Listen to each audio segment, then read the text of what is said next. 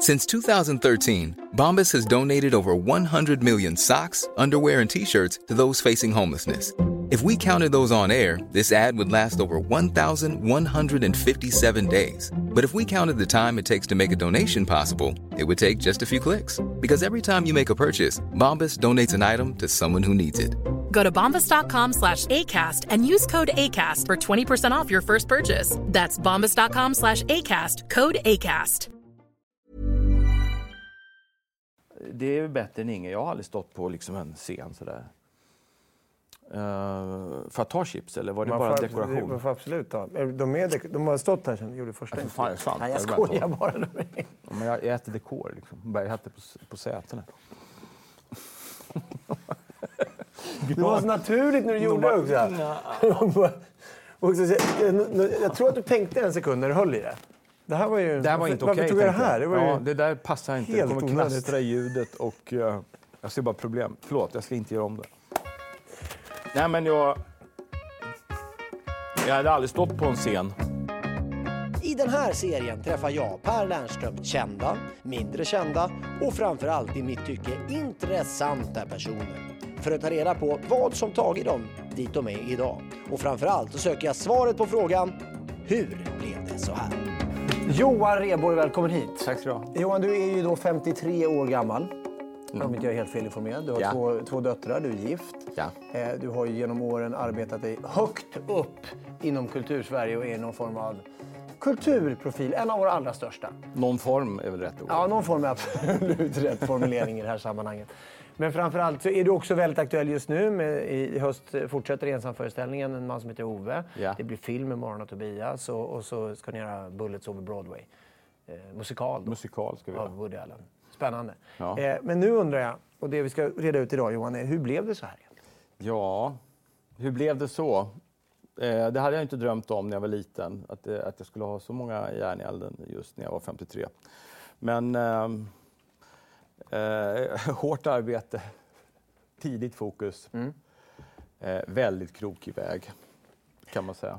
Om vi börjar där vi står och gräver lite grann då. En man som heter Ove. Ja. Hur blev det så att du gjorde den här ensamföreställningen? Jag har gjort... Jag gjorde en ensamföreställning, eller enmansföreställning som det hette, för några år sedan, 2005, 2004, jag kommer inte ihåg år. Ja, som hette Hur tänker de, som gick väldigt bra. Fick jag lite smak på det. Och sen dess har jag tänkt att jag ska göra en till. Det är lite oklart hur det börjar, för Emma Buck som regisserar, hon påstår att hon tipsade mig om boken och påstår att detta är den officiella versionen hur det började. I don't disagree. Men jag såg en tweet faktiskt också. Någon som hade läst den här boken. Och sa, jag kan bara se Johan Rheborg i den här rollen. Och tänkte, det måste jag kolla upp för det. Så läste jag boken och så blev jag jätteberörd och tänkte att det här är perfekt material att göra en enmansföreställning av. Det var en jätteutmaning och det arbetet tillsammans med att framföra den är liksom ett paket som jag gillar. En utmaning som var väldigt stor och därför intressant. Ove förstod jag som karaktär. På något sätt ser jag min pappa och farfar i den där. Framförallt farfar och hans sabar. Han hade sabar. Ja, det var så. Ja. Så det väsenet förstod jag på en gång. Den här boken är skriven av en kille som heter Fredrik Backman. Ja. Var han med på mötet? Ja. När vi var på förlaget så var ju han med. Det är klart, det är ju han som har skrivit boken. Så när vi satt på mötet där och försökte förklara för dem vad vi ville göra så bara helt enkelt började jag spela Ove som jag improviserade lite under mötet. Jag började mixa med ett element. Och det vet jag att han Fredrik Backman har sagt att det var där den såldes in. Så jag bara, där är Ove. Nu ser jag det här. Så. Och då fattade de vad det handlade om, eller? Nej, men de förstod ungefär vad jag ville göra. Har han sett den? Det har de såklart gjort också. Han har sett den och han var ju väldigt mån om att han inte skulle lägga sig i. Jag känner att vi måste visa honom och han har någonstans ett veto. Det är hans bok, det är hans historia. Så vi hade ju en föreställning en vecka innan premiären där han och hans förlaget och de skulle titta. Han satt med keps, uppdraget, så här satt han. Hela föreställningen. Och sen så gick vi fram och så blev det lite artigt. Vi skakade hand och hej, här var du. Ja. Ja, men bra. Och så gick han ut. Och jag och Emma gick ner i källaren och var så här, okej. Det där känns inte så bra. Det var liksom helt... Och så började jag säga, ja men jag tycker att det är bra. Så Emma sa, jag tycker fan att det är bra. Ja. Och så kom det ett sms som var jättelångt. Och oerhört fint skrivet från honom om hur han hade upplevt det här. Han hade liksom inte pallat stå kvar. Han var väldigt berörd. Oj. Så det var tvärtom. Han tyckte jag hade hittat liksom själen i boken. Och ja, men det var ju en... Om man någon gång ska prata om någonting som man blir glad av eller nöjd av, så var det smset. Det var liksom, det var det som räknades på något sätt. Att jag hade förstått. Eller vi hade förstått det. Det är inte många gånger jag kan säga så här, men det är jag stolt över, eller jag är bra. Men det där blev jag glad av. Den här boken har ju också blivit film. Ja. Du spelar inte huvudrollen i den filmen. Nej. Hur blir det så? Ja, men den gjordes nästan samtidigt. Ja, det var så. Jag har nog fått välja. Hur menar du? För att men de gjordes... Alltså så pass parallellt? Så pass nära varandra. Så att jag hade nog liksom inte kunnat spela då om jag skulle dra iväg och filma. Men ponera att jag hade fått rollen. Plus att det är en annan regissör. Det blir ju en annan tolkning. Jag kan ju inte ta med mig en tolkning med en annan regissör och göra mycket. Det är ju en ensam föreställning på ett sätt. Alltså, eller en enmansföreställning är ju en ensam föreställning. Hur ensam känner du dig när du står så på scenen? Eller är det där du trivs bäst? Det var ju problem första gången jag gjorde en sån här typ av föreställning. När jag gjorde Hur tänker hon och hade premiär i Göteborg, då fick jag ju panik. Jag tänkte, de sitter ju här för att bara, det är bara jag. Då fick jag faktiskt, då ville jag så här rymma. Jag sticker. Men så gick det då och sen var det bara att köra. Men när man väl får självförtroendet, det handlar bara om det. Så här, det här kan du klara av. Då blir det ju som ett gift. Och man tränar upp ett öra. Och höra vad som funkar och inte funkar. Men dåligt självförtroende, hur har det blivit så? Jag har fått höra så mycket att man inte är bra, att man inte duger. Jag var inte så bra i skolan och var inte så bra. Jag var inte dålig heller, men jag var liksom ganska ointresserad. Skolan var jag dålig på liksom, att motivera varför man lär sig. Man sa, det här måste du kunna. Så, varför? Jag har ju kört, det har jag berättat om i min stand-up så mycket. Men det är ju sant liksom, att jag inte fick vara med på musiken i högstadiet för att jag inte kunde sjunga. Att jag var liksom disharmonisk för sången. Du skrattar nu, men det är ju ja, men alltså det är så elakt. Jag kan inte förstå hur... Otroligt. Och att man inte hade liksom Roger gå in till rektorn och säga, vet du, det här är inte okej. Jag är här för att lära mig. Liksom. Hur kan jag bli utvisad för att jag liksom inte har talang? Vad är det för jävla skola? Kom man till nästa skola och det var musik och då duckar man ju bara. Eller jag gjorde det i alla fall. Då vet man ju, det här är inte min grej. Jag har redan fått höra. Och så hade jag en lärare som jag tyckte väldigt mycket om. Jag hade haft honom i elektronik till extra, man fick kolla på löda och sånt. Sen var han mattelärare och jag blev så glad. Och sen så hade vi något utvecklingssamtal och han säger bara, jag tycker Johan är avskyvärd. Och jag blev så chockad.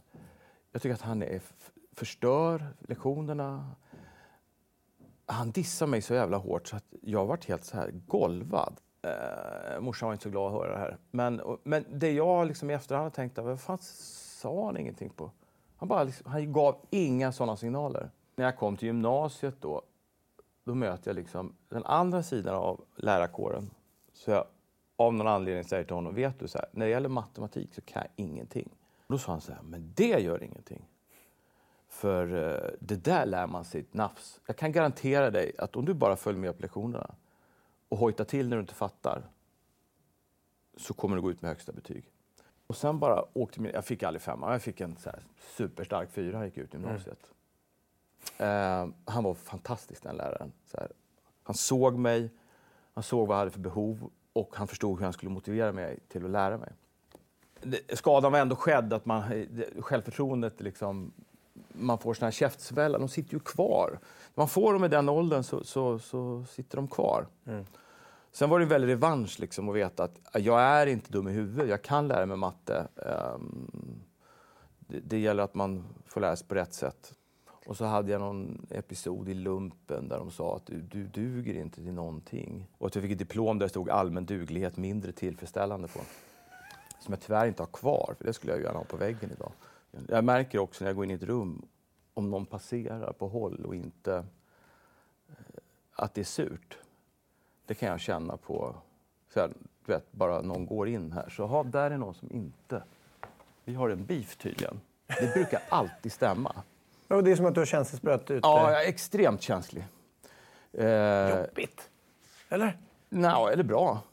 Ja, men jag tänker sociala sammanhang och sådär. Ja, men jag kan direkt läsa av. Vi skulle in på SFI och få pengar för Morgon Tobias. Då skulle vi göra en pitch för dem. Det tog mig mindre än 1 minut att känna, här blir inga pengar. Det blev inte det, eller? Nej, det blev inte det. Och då fick vi säga, jo men det tror jag nog. Vi har ju liksom allt det här statistiken på Morgon Tobias. Det blir inte en spänn härifrån. Men jag var ganska bra på att sälja in det. Jag hade en väldigt tydlig idé med hur vi skrev den här filmen. Och att det är ett experiment på hur man kan skriva humor i film. Vår uppgift är liksom att försöka hitta nya sätt att göra roligheter på. Då undrar man ju förstås hela Morgon och Tobias historia. Alltså, hur blev det så? Hur föddes de? Det föddes av att det skulle göras ett tv-program som heter Svensk humor. Som jag automatiskt tyckte var en jättedålig idé. Där alla humorgrupper skulle göra sitt bidrag. Och jag såg ju direkt, nu ska det jämföras. Nu ska man då sätta alla mot varandra och så ska det så här, den är roligare än den. Jag tycker det är liksom avskyvärt. Då så sa jag, nej jag vill inte vara med. Men då bad de och så ja men jag är med under förutsättning att jag får göra precis vad fan jag vill. Jag vill inte ha någon som säger något. Och då pratade jag med Robert och vi liksom hade en idé om att göra 2 brorsor. Det finns ju den här historien om de här 2 brorsorna som bor i skogen ihop. Där vi gör något sånt och så jobbar vi med Mats som har jobbat på Traktor. Som har gjort väldigt roliga reklamfilmer. Som är regissör, eller? Han är regissör. Ja. Han har också varit med och gjort Kenny Starfighter och tillsammans med Kalle Åstrand. Och han får liksom kratta och ge honom det han behöver. Så gör vi liksom nattsvarta sketcher. Jag hade den här figuren Morran som jag har hållit på liksom och stött lite. Men det har inte blivit något av den. Det var bara en röst. Förlåt, men hur föddes den rösten? Den föddes ur en förkylning under en Killinggänget konferens på Öland som var helt fruktansvärd. Det blåste och vi mådde dåligt. Och vi stekte vilt och vi hade inga idéer. Och jag satt och var förkyld i ett sånt där litet glasannex. Och så satt jag bara så här och skrek. Blir det något eller? Blir det något eller ska jag bara sitta här? Alltså, för att jag var förkyld så jag bara lekte med rösten. Och där tänkte jag, det här är som en röktant. Och så började ju det. Och sen så, det var jättemånga år sedan. Och sen när vi gjorde tv-serien då, men jag gör mamma istället för att det blir 2 killar då. Så inte har någon genusskäl utan bara det blir roligare om vi har en annan typ av relation. Och så gjorde vi 6 sketcher tror jag. Är det small inte till direkt? Nej, men det blev uppskattat så här. Folk gillar det där är kul liksom. Men så vi skulle göra 24 korta julkalendersepisoder. Vi tänkte det är roligt. För den hade ju känslan av julkalender. Fast lite fulare. Och sen så nappades det på idén. Och helt plötsligt så blev det bara, ni får 16 episoder. Okej, men vi skulle göra en julkalender. Ja, men vi har inte pengar till mer än 16 korta. Okej. Men det är roligt, vi gör en skadeskjuten julkalender. Det ligger liksom inom ramen för Morgon Tobias. Verkligen. Vi gör en julkalender som börjar liksom inte den 1 december, utan börjar senare. Ja, så gjorde vi det. Och sen plötsligt så var det, nej men den kommer inte att gå i jul. Men vi skulle göra julkalender. Och så bara, ja men vi skiter vi gör 16 episoder och så gör vi på teman och så får de fan visa den när de vill. Ja. Och så klippte vi ihop det till 4 halvtimmar också då, som de skulle göra i linjär tv. Och så körde de ut det där på webben bara. Och sen gick det i tv. Och sen på våren och förra våren eller vad det var, så var det som att det var helt tokigt liksom. Och då, den växte ju av sig själv. Och det är så sällan någonting får göra det, utan det pumpas ju ut med. Men det här bara slängdes ut på webben och så började det sprida sig. Varför tror du att det var så? Vi bryter så oerhört mycket tabun just nu. Vi fula ord, vi säger saker som man absolut... Det enda vi pratar om är att vi inte ska kalla varandra för hora. Jag vet inte hur många gånger vi har sagt hora i den serien. Och det finns ett samband med det. att det är som en så här Tourettes. Mängden citat som återkom till mig har blivit liksom, jag har inte varit med om tidigare. De äldsta barnen med dotters dagis går omkring och säger att det drar. Ja. Det är ett nytt genomslag som är helt bisarrt. Liksom. Ja, det är roligt med catchphrases för de kommer ju oftast ur någonting som man inte visste var en catchphrase. Ja. Man tänker sig det här är en catchphrase, det blir aldrig det. Och så säger jag en replik på något sätt och så bara det där var kul, det drar. Och så drar folk det till mig och tänker jag fattar inte själv vad det är som är roligt. Kan du gå ut nu för tiden utan att folk kommer fram? Nej, det kan jag inte. Och gör dåliga imitationer. Du måste vara den människan som har hört flest dåliga morgonimitationer. Det var någon som kom fram till mig någon gång. Och så checkade jag lunch. Så han bara, tycker du att jag ser bekant ut? Då såg han exakt ut som Percy Nilegård. Och det enda jag tänkte på var, varför i helvete väljer du de där glasögonen? Ja. En smart enkel grej här, det är att byta bågar. Ja, jag förstår vad du far efter, sa jag. Men vi har aldrig setts. Jag vet inte vad jag ska ta informationen. Du har ingenting med det att göra. Ryan Reynolds here from Mint Mobile. With the price of just about everything going up during inflation, we thought we'd bring our prices down. So to help us, we brought in a reverse auctioneer, which is apparently a thing. Mint Mobile Unlimited Premium Wireless. How to get 30, 30, bit to get 30, bit to get 20, 20, 20, bit to get 20, 20, bit to get 15, 15, 15, 15, just $15 a month? Sold! Give it a try at mintmobile.com/switch. $45 up front for 3 months plus taxes and fees. Promo rate for new customers for limited time. Unlimited more than 40 gigabytes per month. Slows full terms at mintmobile.com. Hey, Dave. Yeah, Randy. Since we founded Bombas, we've always said our socks, underwear, and T-shirts are super soft. Any new ideas? Maybe sublimely soft. Or disgustingly cozy. Wait, what? I got it. Bombas. Absurdly comfortable essentials for yourself and for those facing homelessness. Because one purchased equals one donated. Wow, did we just write an ad? Yes. Bombas. Big comfort for everyone. Go to bombas.com/ACAST and use code ACAST for 20% off your first purchase. Du går i kostym som är mörkblå, du har hornbågade briller, du har exakt samma frisyr som Percy och sen har du underbett. Äntligen en kille som är så fan så han liksom klär sig i rollen av min karaktär. Nej, men det går inte.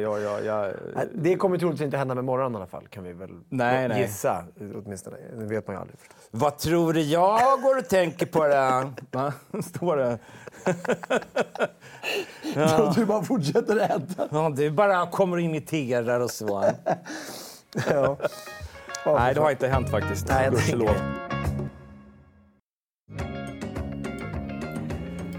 så har vi ju Killinggänget. Ja. Hur blev det så? Hur bildades ni? Vi bildades på rally-tv. Jag tror Ulf Malmros jobbade där och skulle sluta och göra sin långfilm Ha ett underbart liv. Mm. Och då kom det en ny man dit. Han kommer från MTV. Han är duktig. Det var Henrik Schyffert som jag träffade då. Och vi blev med tiden kompisar. Och han var ju väldigt respektlös. Redan då. På ett jävla bra sätt. För jag var så duktig. Jag försökte vara så ordningsam. Men han var så här. Man kan göra så här. Så här. Och jag liksom inspirerades av det väldigt mycket. Och så skulle han göra en komedishow. Och så frågade jag mig, kan inte du komma in och göra en massa sketcher? Som jag gjorde Percy på kontoret, typ. Ja, det var så? Ja, jag hade Nilegård, hade jag liksom med mig. Och så jag tror inte jag klarar det. Men jag har gjort en reklamfilm för Lotto med en kille som är jätterolig, som jag såg i en revy i Täby. Som heter Robert. Han kan nog. Så vi träffade honom. Han var utbildad skådespelare då.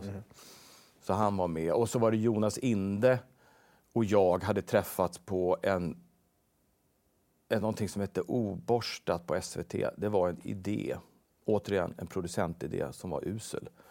Där de skulle vaska fram nya förmågor från olika håll. Så det kom någon delegation till rally-tv och sa, vill du skriva för tv? Ja, för fan. Då får du vara med i det här projektet Oborstat. Och så träffades vi 15 stycken från olika delar och skulle skriva sketcher. Och varje gång vi träffades så var det någon som hade fått sparken. Till slut var det bara jag och Jonas kvar. Okay. Alla fick gå. Och det var så här konstigt. Vi satt där och så sa de bara, ja, som ni förstår kanske så blir det inte det här projektet så mycket. Det blir inget. Så de la ner det. Och vi stod kvar där och med massa manus, jag och Jonas. Och så föreslog Jonas, kan inte vi jobba ihop? Jag kör stand-up som Tommy Bolin, sa han. Det är en karaktär, jag är en hårdrockare. Och du har ju din Percy. Så vi började jobba ihop. Och det var ungefär samtidigt, så då bara lyfte vi in det i det här programmet som Schyffert hade och Andres höll på med. Jag fick inte ledigt, utan jag fick ju göra sketcherna via telefon. Jag ringde, Percy ringer mycket i Manege med Glenn Killing in till studion. Och det är egentligen menat att jag ska vara i studion, men jag fick inte ledigt från jobbet. Så det var inget formgrepp? Nej, utan jag sprang och smet iväg på kontoret och ringde in till studion och bandade. Men sista avsnittet så fick jag nog. Jag vill vara med på den här jävla studion, ni har ju skitroligt. Ja. Så fick jag vara med och då kommer Percy på skidor eller sån här lökig grej. Och sen har jag ett videoinslag i den där som jag spelar in på min semester. Jag och Jonas höll på med en annan serie för SVT som vi försökte sälja in. Som inte blev av. Och vi blev så oerhört besvikna. Vi hade fått lite löften och de hade tittat i kalendrar och så blev det ingenting. Och så dök den här grejen upp. Ja, vi ska göra 6 gig på Berns. Och Jonas var så här, fan ska vi göra det för? Det var en hel serie som är ett helvete. Och då kom jag att jag sa så här, men det kanske är det här som är grejen. Det är bättre än ingen. Jag har aldrig stått på liksom en scen så där. Och så skrev vi ihop sketcher och så skulle vi förhandla. Och de ville ge oss 500 kronor. Vad 500 kronor för vad? För att vara med. Berns tyckte det. Bröderna Broström. För en kväll, eller vadå? Ja, nej, jag har 500 spänn för det. Så då sa jag så här, men jag går på dörren istället. Så kommer ingen så får jag inget. Och kommer det folk så får jag lite betalt. Smart. Nej, inte dumt. Det var känselspröten igen som kände att något var på gång. Ja, jag kände det att det här det är en bra risk. Det är en rimlig risk. Det är en rättvis risk. Ja, men om alternativet var 500 spänn. Och då tyckte han att jag var lite dum. Så han sa bara absolut, du kan få. Så sa han någon procent. Ja, tar vi det så. Sen gjorde vi den där showen och jag hade premiär. Och jag kommer att slog upp tidningarna. Det var bara jättestort. Jag fattade inte vad det var som hade hänt. Och sen var det ju så jävla fullt där. Och vi gjorde 30 eller 60 föreställningar, jag minns inte. Vi la ner sen för att inte göra en sellout. Det var idén. Jävla dumt. 30 föreställningar. Jag kunde ha kört 230. Men det klättrade ju folk på fönstren på utsidan. Det var ju riktigt häftigt. Det var en asläcker grej. Och min lilla kalkyl där, den slog i taket. Verkligen. Så jag hade råd att gifta mig och åka på bröllopsresa. Nu gör ju inte Killinggänget så mycket ihop. Nej. Hur blir det så? Jag vet inte. Vi träffas ibland. Vill du göra mer? Va? Vill du göra mer? Jag vill göra mer om det ska vara lustfyllt och roligt. Jag jobbar ju med flera av dem hela tiden. I fallet med Robert så är det ju en tillgång att vi har jobbat så mycket. Vi har ju som ett sjätte sinne när vi filmar. Jag kan inte göra Morgon Tobias med någon annan än Robert. Jag kan allt om honom och han kan allt om mig. Jag ser vart han far hela tiden. Men jag utesluter absolut ingenting. Jag skulle jättegärna jobba med dem. Det är ju, alla är ju grymma begåvningar. Så från de här liksom käftsmällarna som hade kunnat slå undan benen ordentligt och säkert har gjort på många genom åren, till att ändå stå och söka liksom teaterhögskolan och ta in hela vägen. Ja, men jag sökte teaterhögskolan också. Där kom jag inte heller in. Nej. Jag åkte ut direkt. Jag provade 2 gånger. En gång åkte jag ut första provet, sen åkte jag ut andra provet. Alltså jag var så dålig. Jag drog Romeo och Julia någon scen. Och det rann så mycket svett i ansiktet så jag kunde inte prata. Det var som att jag liksom fick skicka ut svetten i munnen. Och så satt Keve Hjelm i juryn. Det var sån mardröm bara. Nej, jag var inte bra heller. Så att men jag tänkte liksom, nej det här går inte. Jag måste hitta en annan väg. Men det hela skådespeleriet då? Om vi tar det, hur kommer det sig att det blir det? Ja, jag har ju alltid velat vara skådespelare. Sen du var liten? Ja. Det är sånt där som det satt i länge, alltså tidigt. Men det är ingenting man går omkring och deklarerar som barn. I en värld där allting förvandlas till mobbing med avvikande. Jag höll på med film och sådär. Jag är ju en väldigt nörd med kameror och prylar. Det är ju liksom, det har jag varit sedan barn. Det är inget nytt. Jag har mer pengar nu så jag har mer kameror än vad jag hade när jag var liten. När jag växte upp i Täby så det fanns inte när jag växte upp, några andra som höll på med, som var intresserade av teater. Och Täby när jag växte upp var inte som Täby är nu. Det var liksom landet. Det var grusvägar och man hängde vid Ica-bryggan liksom och körde moppe. Och det hette Täbystan på landet. Det fanns folk som hade sommarstugor som bodde där runt i området. Så när jag började gymnasiet så hade vi världens finaste teater i Tibbleteatern som en aula där. Som bara låg tom och det var vid något tillfälle där så kom det någon och skulle ha dramalektioner. Men då var det så här, vi skulle ligga på golvet och hålla händer. Bara massa skit. Vi ska känna, det var någon riktig sån här flumteaterperson. Och man säger så här, men du, vi har en teater som står tom. Kan vi inte bara göra något roligt? Och så kan vi lära oss att hålla händerna samtidigt. Nej, ska vi börja i grunden här? Börja med tråkiga. Alltid varit så. Så den där skiten gav vi upp. Så jag gjorde inbrott det fanns en sån här fönster såg jag. Jag tittade upp så här, där inne måste det stå en projektor. Så jag gjorde inbrott där och upptäcker världens 16 mm projektor. Så jag började hyra in film på sån här föreningsfilm. Så kunde man beställa. Då beställde jag in Gudfadern, Schakalen, bara bra grejer. Rocky 1.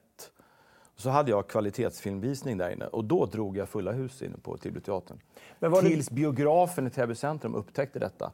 Och ströp min filmkran. Och sa för han tyckte jag konkurrerade med honom. Kan det ha varit samma människor som var på mötet på SFI? Ja, folk som vill mig illa. Ja, exakt. De har någon on-sidan på dig.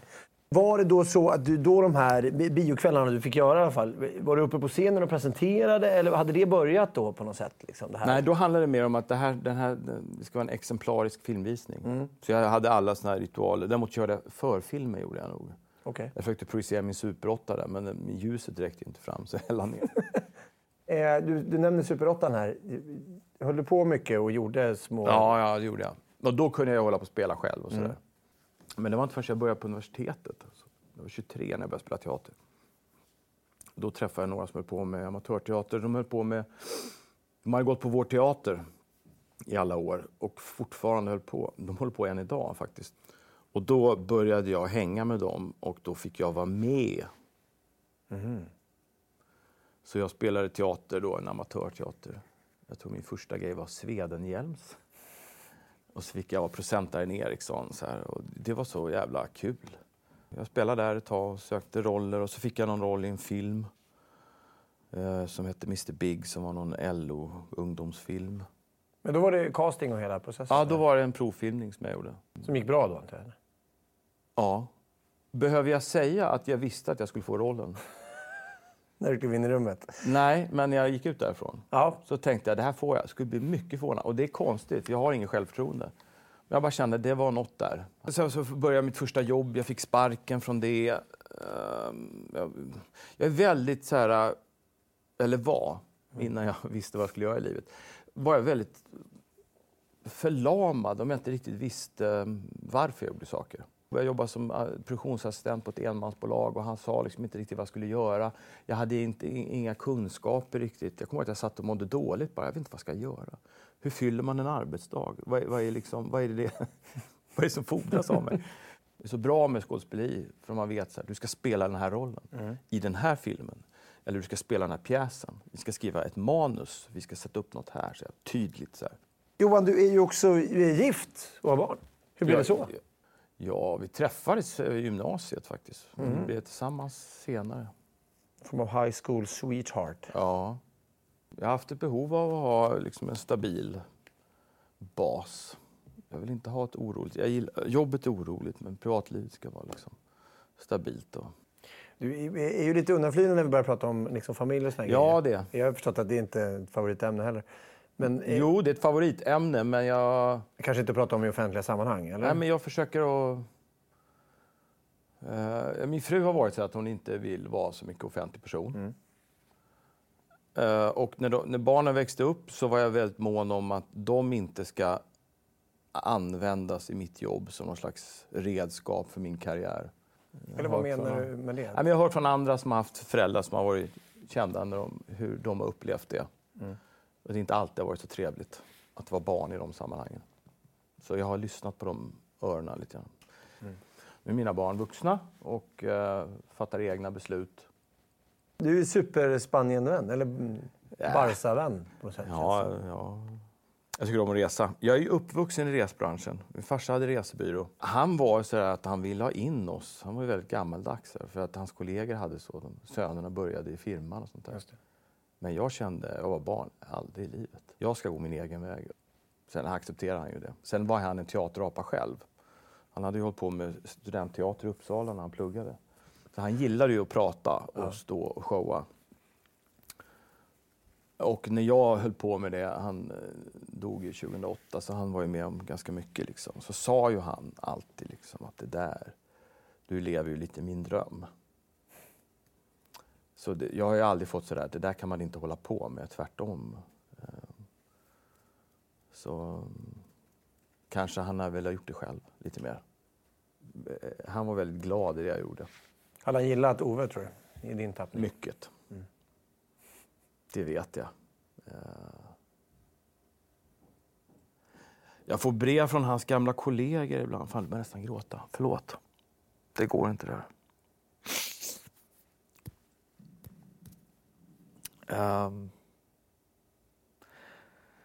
Jag får brev från hans gamla kollegor som skriver brev till mig. Om hur de ser honom i mig när jag står där. Jag kan knappt läsa de där breven. Jag kan inte ens svara dem. Jag svarar dem här då. Jag läser dem. Jag blir berörd av dem. Men jag kan inte svara på dem. Det är såna här gamla... Man har hört stories om de här personerna. Det är farsans antagonist liksom. Han hade som ett Killinge. De hade resebyrå. Det var ungefär samma grej. Så hör de av sig till sonen så efteråt. Ja, det är... fan vad det är. De hänger hemma. Jag vet inte riktigt vad jag ska göra av dem. Men jag blir väldigt berörd av det. Så jag tror att jag är ganska lik min far. Och att han hade de här talangerna. Eller ja, att talangen kommer därifrån. För det är ingen annan som håller på med det här i min släkt överhuvudtaget. Så den kommer nog därifrån. För jag bara blir generad när jag blir berörd. Stålsätta mig. Ja. Tycker jag svara på den där breven, Johan. Ja. Någon dag. Tack för att du kom hit. Tack så mycket. Det var härligt att snacka lite med dig. Ja, ha det gott.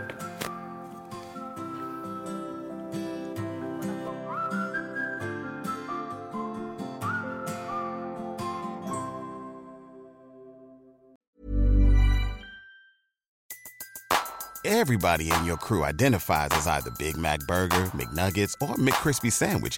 But you're the Filet-O-Fish Sandwich all day. That crispy fish, that savory tartar sauce, that melty cheese, that pillowy bun. Yeah, you get it. Every time.